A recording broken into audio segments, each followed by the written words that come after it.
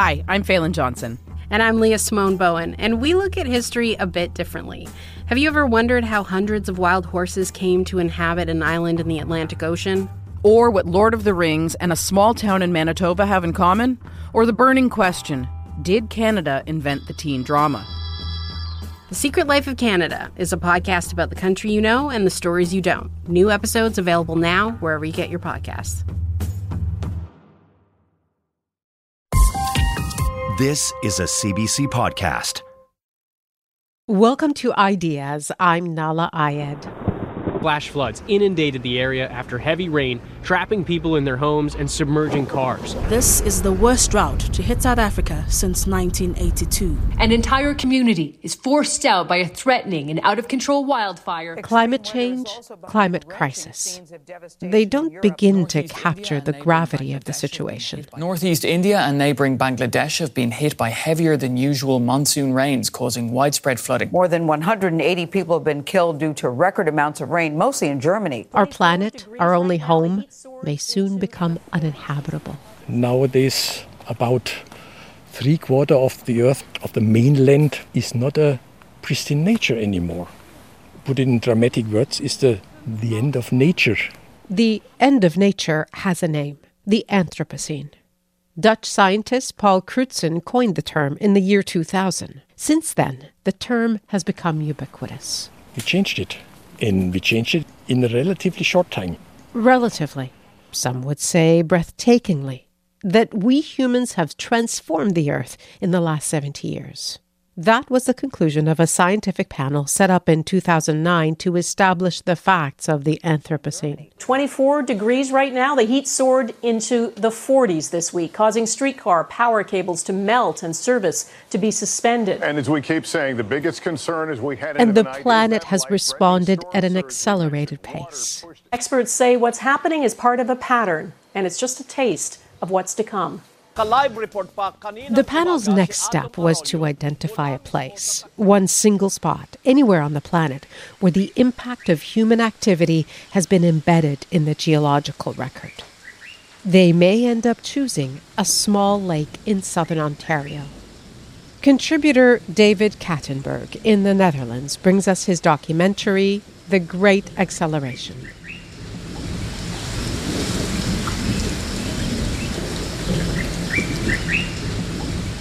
Earth is a remarkable planet, a rocky orb spinning around a small star in that sweet spot where water flows and life thrives. Earth is a dynamic planet in constant motion. Solar heat and matter circulate between atmosphere, oceans, rock, and ice, sphere to sphere in vast creeping cycles. Earth's biosphere accelerates those cycles, capturing energy and matter, processing them, and generating wastes. It has a metabolism. The thing about planet Earth is that it's a system. Throughout its 4.6 billion years, the Earth system has shifted from one state to another, some stable, others not. Tectonic forces have ripped its continents apart and smashed them back together again. Cataclysmic events have played out over gargantuan periods of time. Volcanoes have blackened its skies, drenching it with torrents of acid. Sometimes, Earth changed in an instant. Walloped by a huge meteor or comet, pulverizing its surface and choking its atmosphere with dust and fumes. Through it all, planet Earth rolled with the punches, always functioning, returning over the ages to some new normal. Then, about 100,000 years ago, guess who showed up?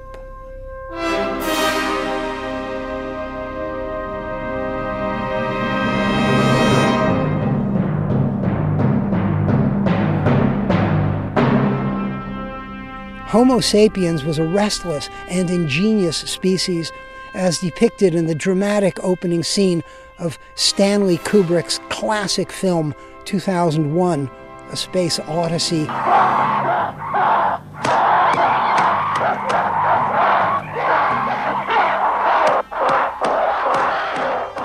But there weren't many of us then. So while early humans may have hunted the mastodon and other large mammals to extinction, they didn't disrupt Earth systems. They didn't drive Earth into an altered state. Fast forward. About 12,000 years ago, the Earth shifted once again. Its climate warmed and stabilized. Perfect conditions for humans to settle down, grow crops, raise animals, and create bustling civilizations. Human beings were just gathering speed. 200 years ago, 1 billion humans roamed the planet. British, German, and French geologists were now dividing Earth's history into chronological stages, each with its own name. In 1833, British scientist Charles Lyell suggested the recent. Others proposed the Holocene, or whole new, the age in which Earth had been, as Lyell put it, tenanted by man. Talk about bad tenants. British industrialists were now building factories, trains, and ships, all fueled by carbon that had been buried in the earth for millions of years, returning that carbon to the atmosphere in the mere blink of an eye. The worst was yet to come. In the mid-20th century, humans broke an even greater planetary barrier, an explosive achievement ruefully commemorated by America's counterculture comics, the Fire Sign Theater. Civilization!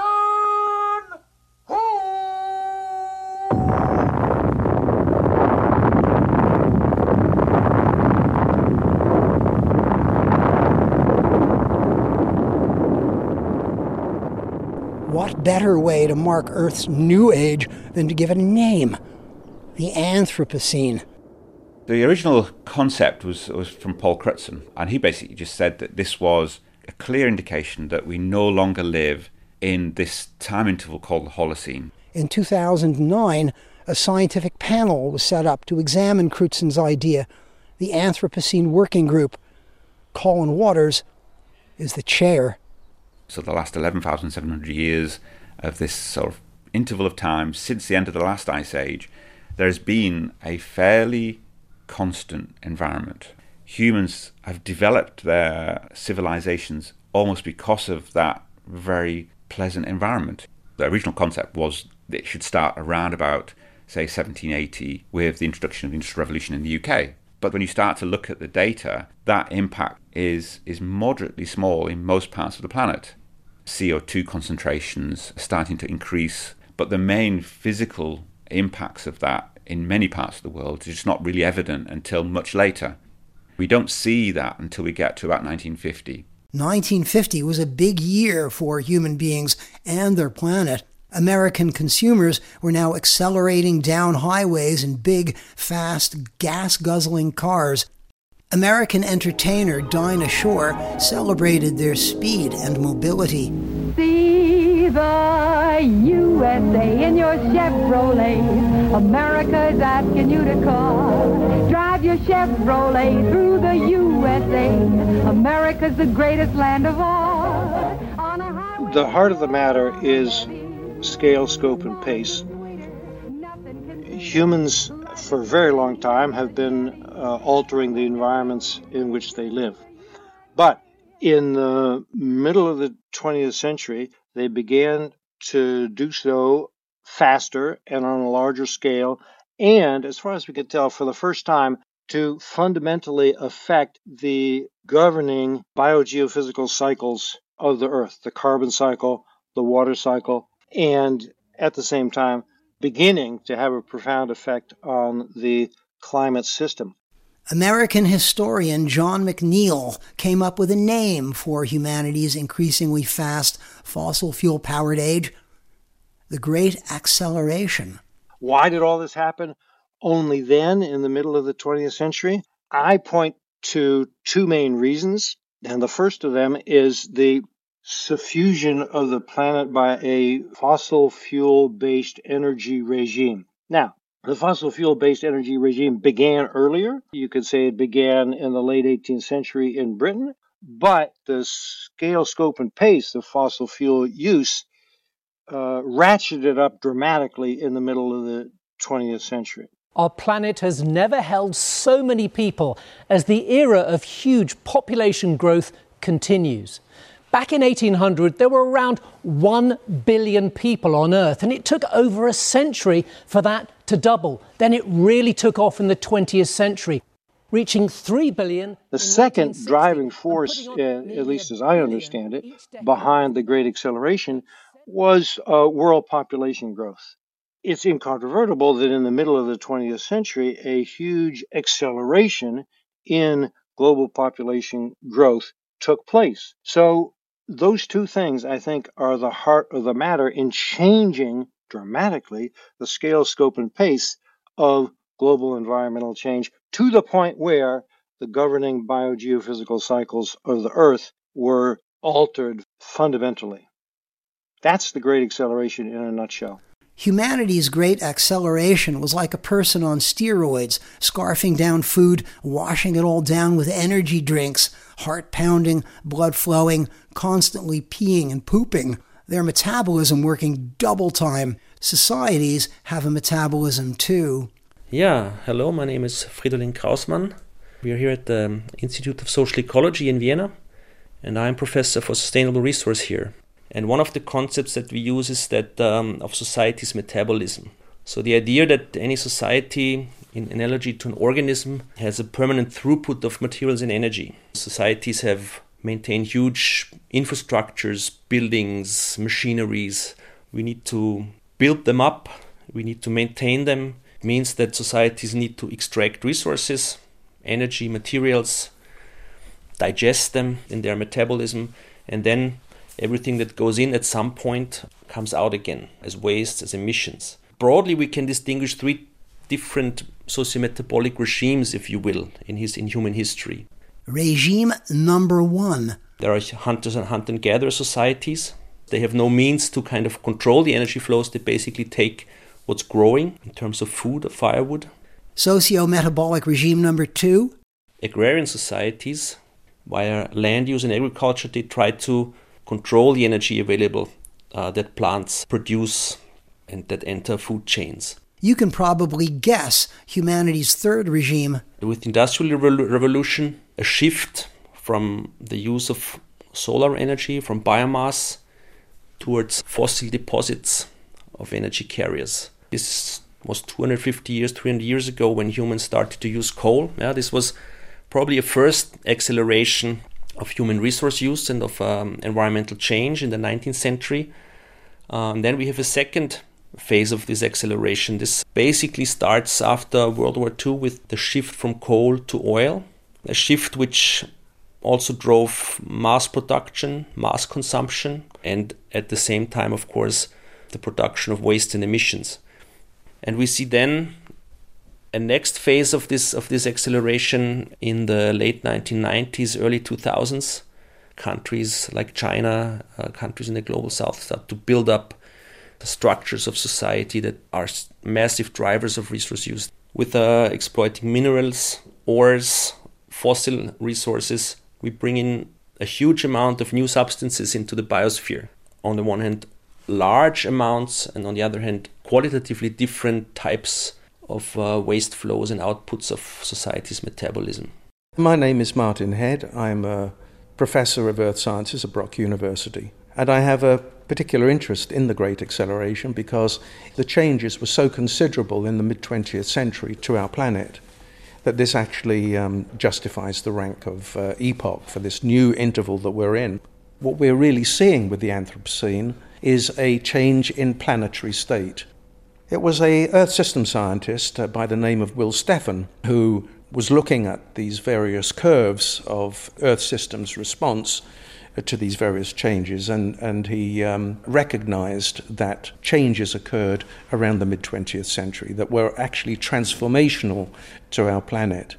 Will Stephan's great acceleration curves were first published in 2007 in collaboration with Paul Crutzen and John McNeil. There are two sets of curves or graphs, one for socioeconomic drivers of planetary change, population, GDP, foreign direct investment, energy use, transportation, and so on. The second set of graphs charted Earth system trends, atmospheric concentrations of greenhouse gases, surface temperature, ocean acidification, tropical forest loss, and so on.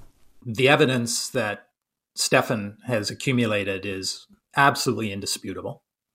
I'm Thomas Homer Dixon. I'm the executive director of the Cascade Institute at Royal Roads University. I lead a team of researchers who examine possibilities for pernicious cascades between global systems, climate, economic, food systems, and the like, and also possibilities for what we call virtuous cascades, where we might intervene in these systems to accelerate positive change that benefits humankind. For me, it all comes back to energy.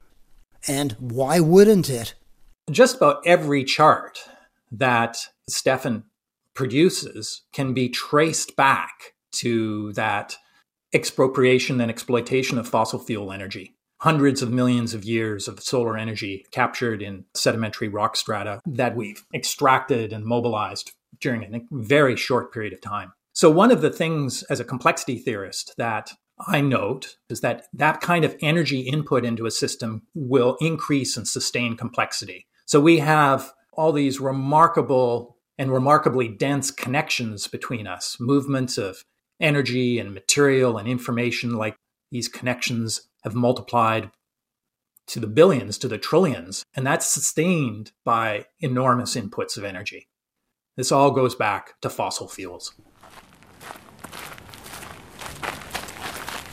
The Great Acceleration and Anthropocene are more than just interesting ideas. They're paradigms, concepts and theories about how Earth works as a system and how humans have shifted that system out of gear. If Google hits are any indication, millions of people are interested, but new epochs don't get declared on social media. They get formally designated by the International Union of Geological Sciences, and before that happens, the scientific basis for formal designation has to be established. That's the job of the Anthropocene Working Group.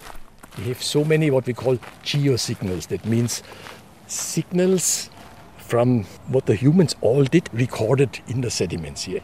Reinhold Leinfelder is a member of the Anthropocene Working Group. They have three tasks. The first, to identify precisely when Earth's new time period began.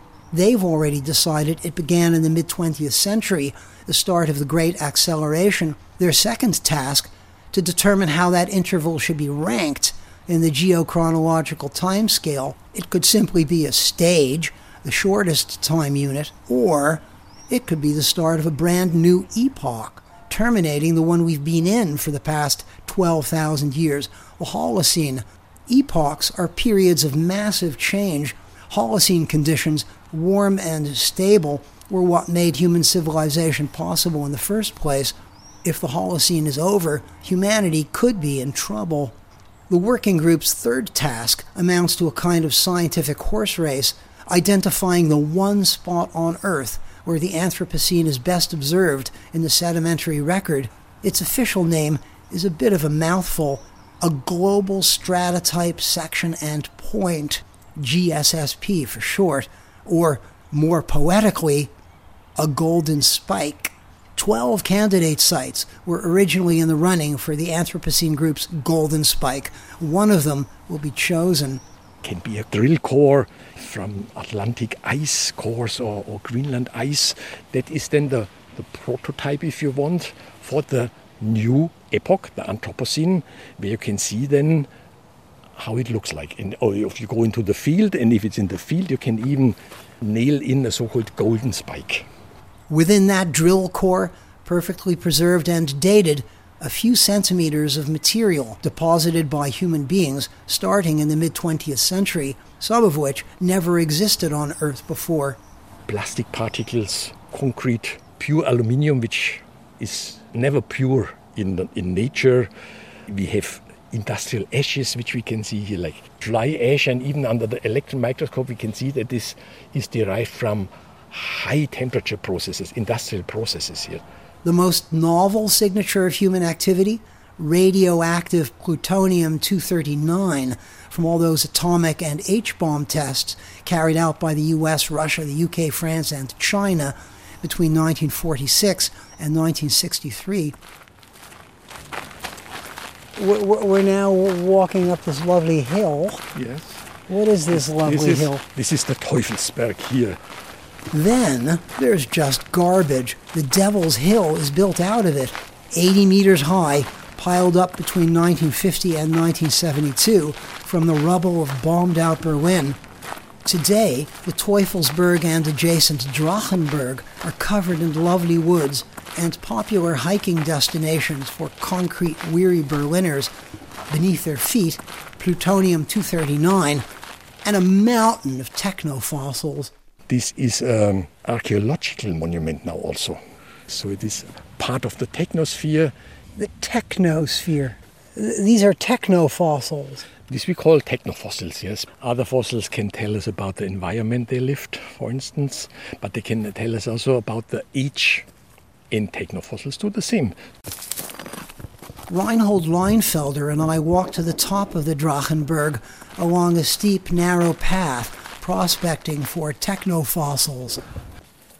Look at this. Okay, this is the old styrofoam. We're a bit unlucky because with the rain this would be washed off better, but I see here, for instance, an old part of a PVC tube. Is a old-fashioned. And sometimes you find them iron bar inside or so, or with copper inside, which then illegally was taken out again for reuse. That's another aspect of the Anthropocene, of course, that you should reuse things. So one can see quite some things here, yes. Geologists respect fossils, even if they're just garbage. Not being a geologist, I was always able to take a rock along. Now that it's a cultural heritage or something like this, I would have asked for permission to take one of these to study it. It's just a brick. An important brick from the Anthropocene base. The Teufelsberg and Drachenberg are monuments to human industry, but mountains of technofossils don't form a continuous succession of sedimentary layers, clearly distinct from Holocene sediments below. That's why they were not among the 12 candidate sites for the Anthropocene's Golden Spike. We do have the best site. We really do have the best site. Yeah, we're not biased, and I have to accept some kind of maternal pride. Francine McCarthy has reason to be proud. The Brock University geologist is lead scientist for Team Crawford. Crawford Lake sits on the edge of the Niagara Escarpment in southern Ontario and is one of the 12 sites in the running for the Anthropocene's Golden Spike. Crawford Lake is meromictic, conical, small, but very deep, so its waters don't mix and its bottom sediments are perfectly preserved. Those sediments have been building up since the start of the Holocene 12,000 years ago. They've been recording human presence along the lake's shores since the late 13th century. We have a very strong record of clear anthropogenic impact on our lake environment between the 13th and 16th centuries. And so visitors to the Crawford Lake area can see evidence of this local anthropogenic impact, and they can also see the effects of regional impact in the mid-20th century. And then in between, there's the impact of logging by the colonists. So there are three different human impact phases on Crawford Lake, only one of which we, the Anthropocene Working Group, would refer to as Anthropocene. So at that spot in the sediment in Crawford Lake, what do you see? So what we see is an increase in spheroidal carbonaceous particles. The main source of the spheroidal carbonaceous particles, or SCPs, are the blast furnaces at the steel mills in Hamilton. So there were these blast furnaces, Stelco, DeFasco, just pumping out huge amounts of these emissions, and the wind would just deposit it all over this area. So we have this huge increase in these SCPs. Then there's plutonium-239. The nice thing about plutonium as a marker of the mid-20th century is that plutonium-239 does not occur naturally, and it is liberated into the environment by thermonuclear explosions. And we have a record at Crawford Lake that exactly mirrors what you would expect. If you were to model what you should see in a sediment, you would see exactly what we see at Crawford Lake. And part of the reason for that is that our not anoxic bottom waters in our Merrimack Lake keeps it in place. You're listening to Ideas. We're a podcast you can find on the CBC Listen app or wherever you get your podcasts. We're also a broadcast, heard on CBC Radio 1 in Canada, across North America on Sirius XM, in Australia on ABC Radio National, and around the world at cbc.ca/ideas. I'm Nala Ayed. I'm Helena Bonham Carter, and for BBC Radio 4, this is History's Secret Heroes, a new series of rarely heard tales from World War II. They had no idea that she was Britain's top female codebreaker. We'll hear of daring risk-takers. What she was offering to do was to ski in over the high Carpathian Mountains. Of course it was dangerous, but danger was his friend. Subscribe to History's Secret Heroes wherever you get your podcasts. We've all heard of the term Anthropocene, but maybe not the Great Acceleration. It's a controversial idea that humans have transformed Earth in just the last 70 years, shifting Earth into a completely new epoch. Then again, the Anthropocene is also a contested term, first coined in the year 2000 by Dutch researcher Paul Crutzen. Paul Crutzen could never have imagined how many conceptual ships his label would launch, but Anthropocene is more than just a word. It's a huge idea packed with political, social, and cultural baggage that some people just don't want to carry. We have the problem with the name sometimes, because they say that this is a Western name. It means humans. It's not the fault of all humans that the world has changed so much here. Reinhold Leinfelder. I agree that we have to differentiate, but this is like using Anthropocene as the human-made new. We should call it the capitalist scene, capitalism. The Russians, the Chinese, I mean, it was also polluted. Of course, it comes more from the capitalism, if you want here, but it's a part of it. It's not all. So at the moment, I think for the time being, this is the encompassing term which covers all this pyrocene, plasticine, homogeneous-cene, capitalocene, and everything like that. I started working on it, about it, and then friends asked me, because we had a New Year's Eve fight about the term, and I tried to convey, what's the content, because a lot of people do not really understand the term. They say it's anthropocentric, and there's a lot of resistance to alleged implications of the term that are not really implied in the debate when you look at it a little bit harder. Hi, my name is Eva Horn. I'm a professor of modern German literature at the German department of the University of Vienna, and I'm also the founder of the Vienna Anthropocene Network, which is an interdisciplinary network to bring together scholars from many different fields interested in the Anthropocene. When the term started being established not only in earth system sciences, where it comes from, but it started being discussed in geology, humanities scholars and social science scholars said it unifies mankind to one player, to one species. But no species is more diverse than mankind, especially when it comes to their ecological footprint, right? Where you have rich and poor, and the poor don't have that much of a footprint, and the rich have an immense footprint. So we cannot talk about anthropos as one single species and unify the term. We need to look about structures, economical inequality, lifestyles, etc. We need to diversify the notion of mankind. My name is Professor Colin Waters. I'm Honorary Professor here at the University of Leicester, and I'm Chair of the Anthropocene Working Group. So we had our very first Anthropocene Working Group meeting in 2014 in Berlin. One of us used the phrase, humans dominating the planet. And we were shot down by people in the group saying, well, we shan't say that. You can't say dominated by, it's influencing the planet.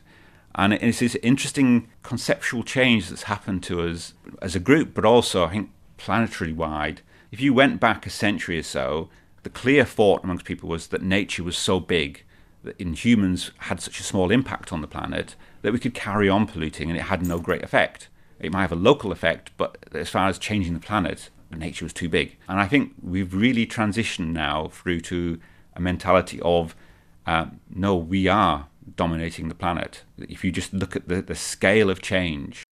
We're not at all dominating anything, especially not the Earth systems. We have become a destabilizing factor within a system that is much greater than us and that will clearly survive humankind and humankind's impact in a different state of the system, because this system is so much bigger than us.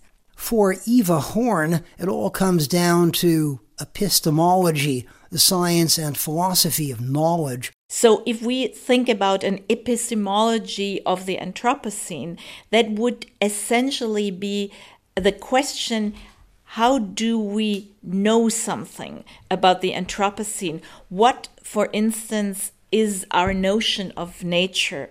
What is our notion of planetary processes? Men dominating nature is a very short-lived idea that essentially comes up in the 19th century and disappears in the 20th. For a very long time, humans were crazy afraid of nature. For a long time, nature was the expression of God's might. But in the 19th century, and that tellingly coincides with the use of fossil fuels, all of a sudden you have discourses like men dominating the earth, being able to technologically control the earth, and then also the idea specifically in the American version of conservationism that nature needs protection from humans.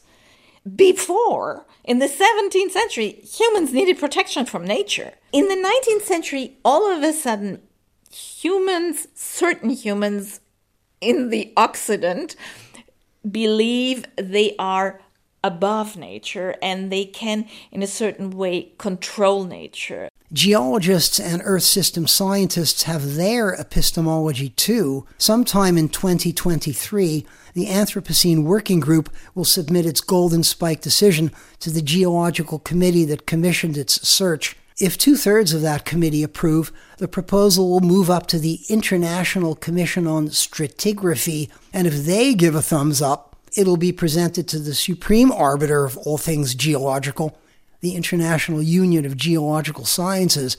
It's possible the whole idea could get deep-sixed. So, why would high-ranking geologists do such a thing? Ask Francine McCarthy. There are all these issues at the which site should we vote for. But then, as it moves up to other levels of the International Commission on Stratigraphy, the question of, well, yeah, okay, you have a really sound geologic record that shows really clear evidence of change in Earth systems, but not quite at the level of what we would call a new epoch. And so we're not going to use this politically charged name that has Anthropos in it. Anthropocene is politically charged. It's a politically charged notion. It means humans have had the degree of impact on planet Earth that is equivalent to ice sheets, like the Pleistocene. They don't want to accept that the actions of the past have brought us to the present, and they do not want to change how we're going to act in the future when it's going to require changes in our economies, in the way we live our lives. I would hope that that doesn't override their ability to see the evidence that it is a different world. We are in a different epoch. I completely disagree. And you look at all of Will Steffen's The Great Acceleration curves, showing these dozen curves, just skyrocketing in 1950. Yeah. I don't disagree with that, of course. I don't disagree with the evidence. I disagree with the implications. I mean... You don't disagree with the evidence, you're concerned about the implications. Yeah. Among geologists, no one's more skeptical about the Anthropocene idea than Phil Gibbard.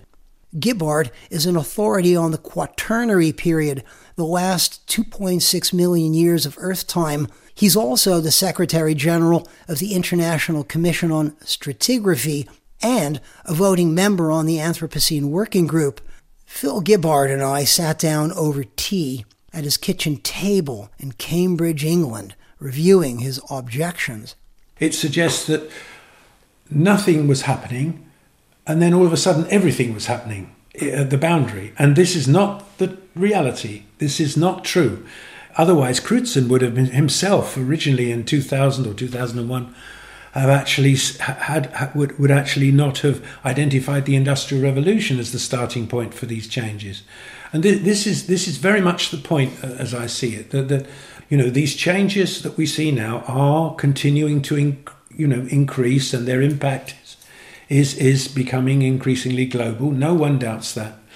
But the truth is that actually human activity began much earlier than this. It began 40,000 years ago and possibly earlier. So you could say that really marking off this last few decades from the rest of the Holocene is an artificial distinction, and one which is too focused on humans. So our idea is really to identify this interval, not in a formal sense, that is drawing a fixed boundary with a GSSP, but actually to identify it as what is in geological terms an event. Two publications came out over the past 2 years, both by Phil Gibbard. One, a practical solution. The Anthropocene is a geological event, not a formal epoch. It implies by a practical solution is that there is a problem to begin with, and I'm not sure what the problem is. Martin Head is frustrated. He's worked with Phil Gibbard over the years, and the two do get along. But in December 2022, at a gathering at the University of Leiden in the Netherlands, Head shot down Gibbard's idea of the Anthropocene as a geological event. I'll just take one example, greenhouse gas emissions, central, of course, to the evolution of our planet. According to Gibbard and others, these greenhouse gases have been gradually increasing over time, stretching back over at least 10,000 years. There's no indication of a massive increase around the mid-20th century. We're just seeing a gradual increase in these important drivers of climate change. In other words, the Great Acceleration is just simply ignored. Phil Gibbard doesn't simply ignore the Great Acceleration, he completely dismisses it as a recent phenomenon, much too recent, well beyond the domain of serious geologists. Our responsibility as geologists is only about the rock or earth history record. We are not concerned with population, we're not concerned with how many McDonald's restaurants there are, etc. We're concerned only with the natural record. The geological record. Exactly right, yes. But all these events associated with what's referred to as the Great Acceleration, like McDonald's, for example, GDP, car production in Japan. Car production in Japan. All these things lead to actual changes that can be recorded in the surface geologically, right? Yes, that's true. But you have to remember that we're not, as geologists, particularly responsible for the present day. We're dealing with deep time. The question is, how does it help us to understand geology, the rock record, if we draw a boundary at 1950? The point, of course, is In geological terms, that's today. In fact, it's just yesterday morning or something of that kind, if you like, because we don't know how long this human interaction is going to last. And we have no clue about, seen from thousands of years in the future, whether this will be more than a blip. Is it your sense that human impacts on planet Earth represents basically just a blip?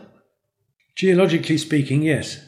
To identify something so close to the present day as a separate geological time division is, well, I would say, let's wait and see. It reminds me of this great quote, perhaps apocryphal, of the Chinese Foreign Minister Zhou Enlai back in the 1970s. Somebody asked him, what do you think the impact was of the French Revolution? And he said, it's too early to say. Too early to say, exactly. This is exactly the way that we perceive it. We're too close to this, much too close. The argument that Phil Gibbard and others make is that geologists are not concerned about invasive species or technology. Yeah. Geologists are concerned about rock. Your argument there is that geologists deal with a dead science. Basically, they're looking at something that happened millions of years ago and is not relevant to the present. I am not of that mentality. I treat geology as being something that's a continuum from deep time through to the present day. Geology is still an active process as far as I'm concerned. It's a living science. Yeah. And if you don't think so, then basically you're saying, well, we're now in a point where why fund geology? Because it's not relevant to the present day. What I find being an outsider to their fights that are incredibly interesting and clarifying. Normally, a geochronological epoch gets ratified about 12,000 years later, after it began. Now what they are trying is to describe the present, not the Earth past, but what's happening after 1950. Like, what, 70 years? No, we don't do that. We do 2 billion years. We can talk about that. There's absolutely no doubt that humankind is producing massive changes in the biological and physical processes on the planet, and that those changes have accelerated in the last 50 years.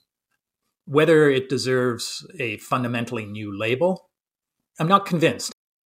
I'm Thomas Homer Dixon. I'm the executive director of the Cascade Institute at Royal Roads University. I think the debate has become quite ideological. It's in a funny sort of way accentuating human exceptionalism in just the kind of way that's gotten us into this problem in the first place. We have this existential need to say, well, we're really important and we're changing everything here and let's put a name on it, our time in geological history. Well, okay, fine. If you need that, that's great. Well, I think what they're saying, people like Martin Head and Colin Waters and other members of the Anthropocene Working Group, is that Earth is in a new state. And therefore, we need to designate that. We need to acknowledge that in the geochronological record. It's kind of academic and arcane, but what the purpose is to essentially gain formal recognition of the fact that the planet has shifted state and we're in trouble. And that, I think, is 100% true. But whether this new state endures with our engagement with it for long enough to justify calling it the Anthropocene, I think is an open question. I think it could well be an entirely destabilizing event that puts nature on the planet on a different pathway. But we aren't part of that pathway in the future because we've gone. Zurich, 23, Citibank. $350 Swiss.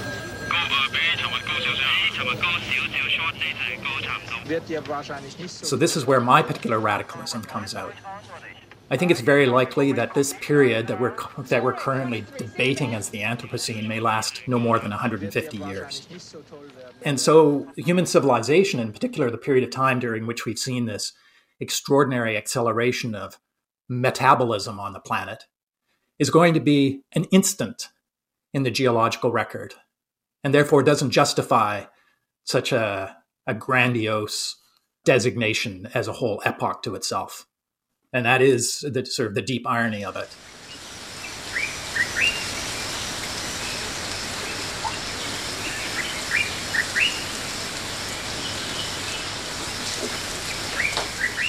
So who cares if geologists declare that the Holocene epoch, that most people have never even heard of, ended in 1950 at the start of the Great Acceleration, and that we're now in a new epoch with humanity's name on it, a gendered name?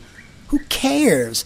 Who cares if the idea dies on the geo-bureaucratic vine? What if those geologists decide the new time unit is just the latest stage of the present Holocene and not the base of a brand new epoch? In that case, guess what? Geologists wouldn't call it the Anthropocene. Only epochs get to have that suffix, "cene." Holocene, Pleistocene, Eocene. So, if it were just the latest stage of the Holocene, it'd be named after its golden spike. So we'd get the Crawfordian, for instance.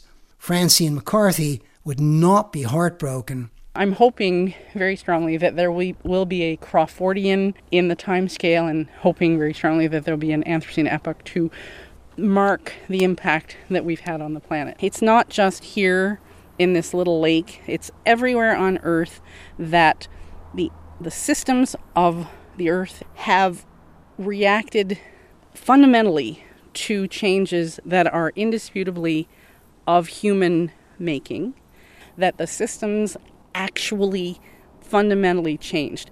My concern when I listen to geologists who are going to inherit this decision that we're going to make on the GSSP to move forward, that they will question whether we shouldn't wait another couple of 100 years to see if this isn't just a short-lived event, because there is no time to wait.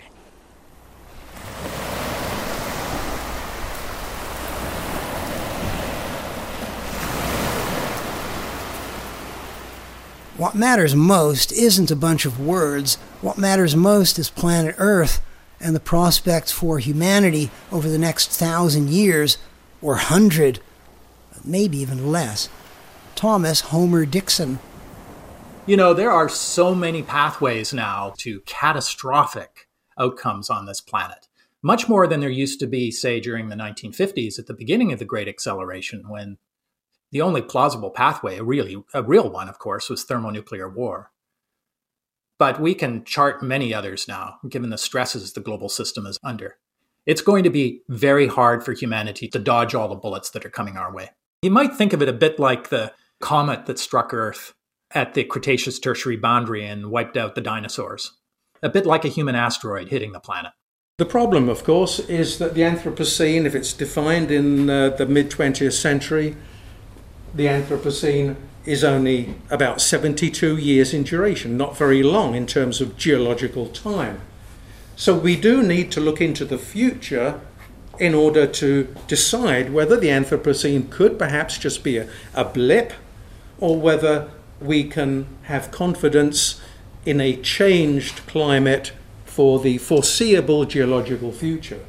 With the lowest emissions scenario, where we have zero CO2 emissions, we still end up after 300 years with a much warmer global climate than we have at the moment.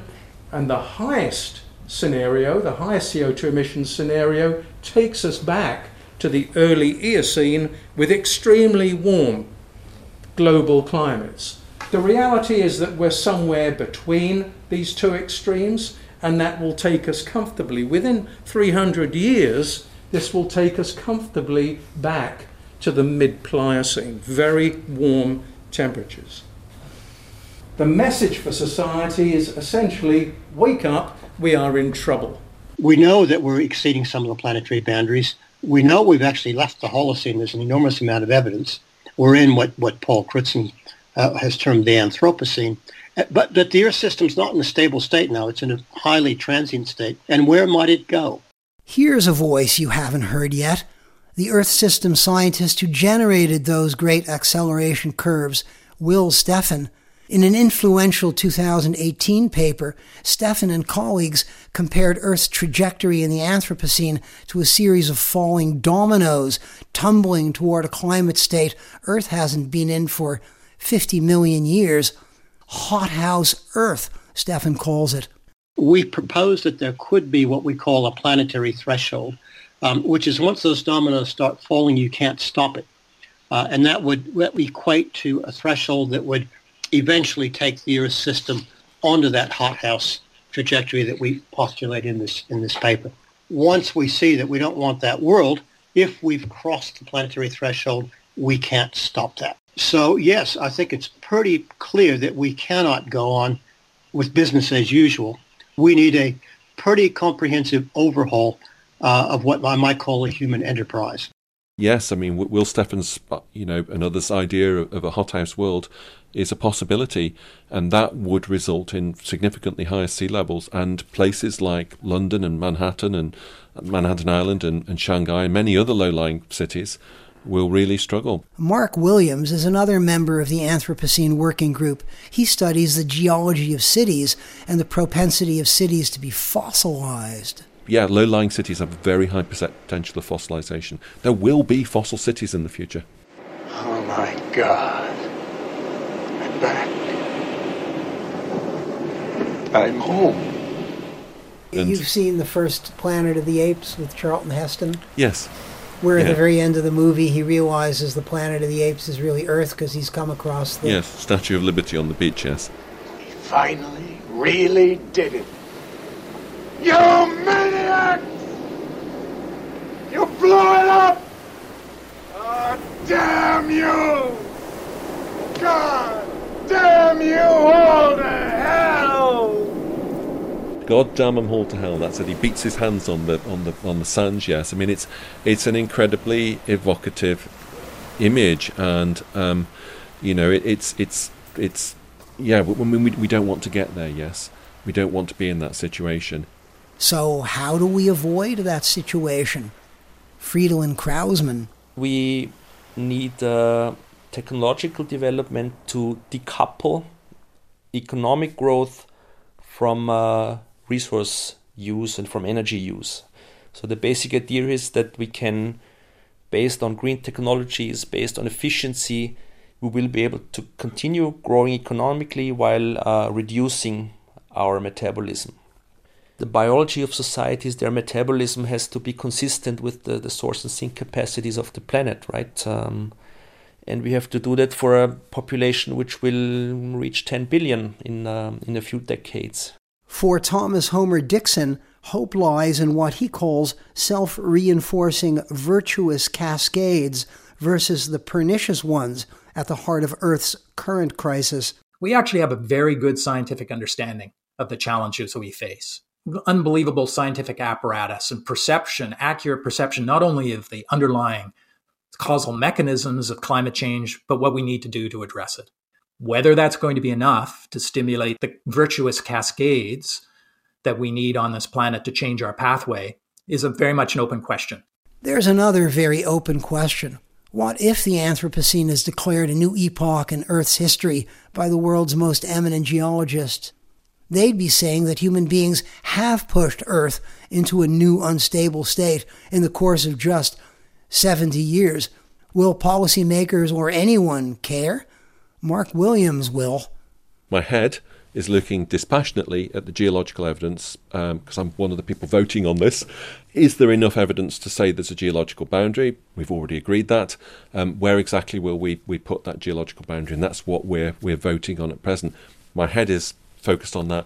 My heart, with a young daughter, is telling me I don't want the world to become a terrible place in the future. And this mark is showing the point where we become the overwhelming force that means we can determine the path of the future. So, the question is then to the politicians, what do you do about this? If we carry on with this trajectory, it's clear what will happen. We will go into a mass extinction event within a relatively short space of time. We have to do something about that, yes?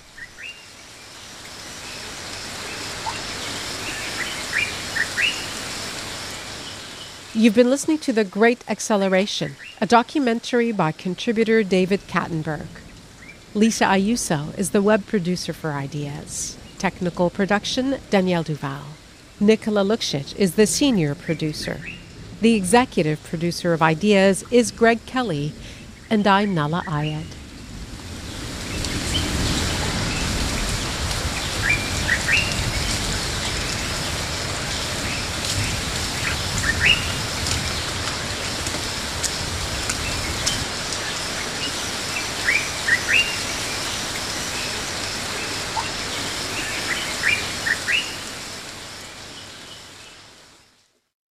For more CBC podcasts, go to cbc.ca/podcasts.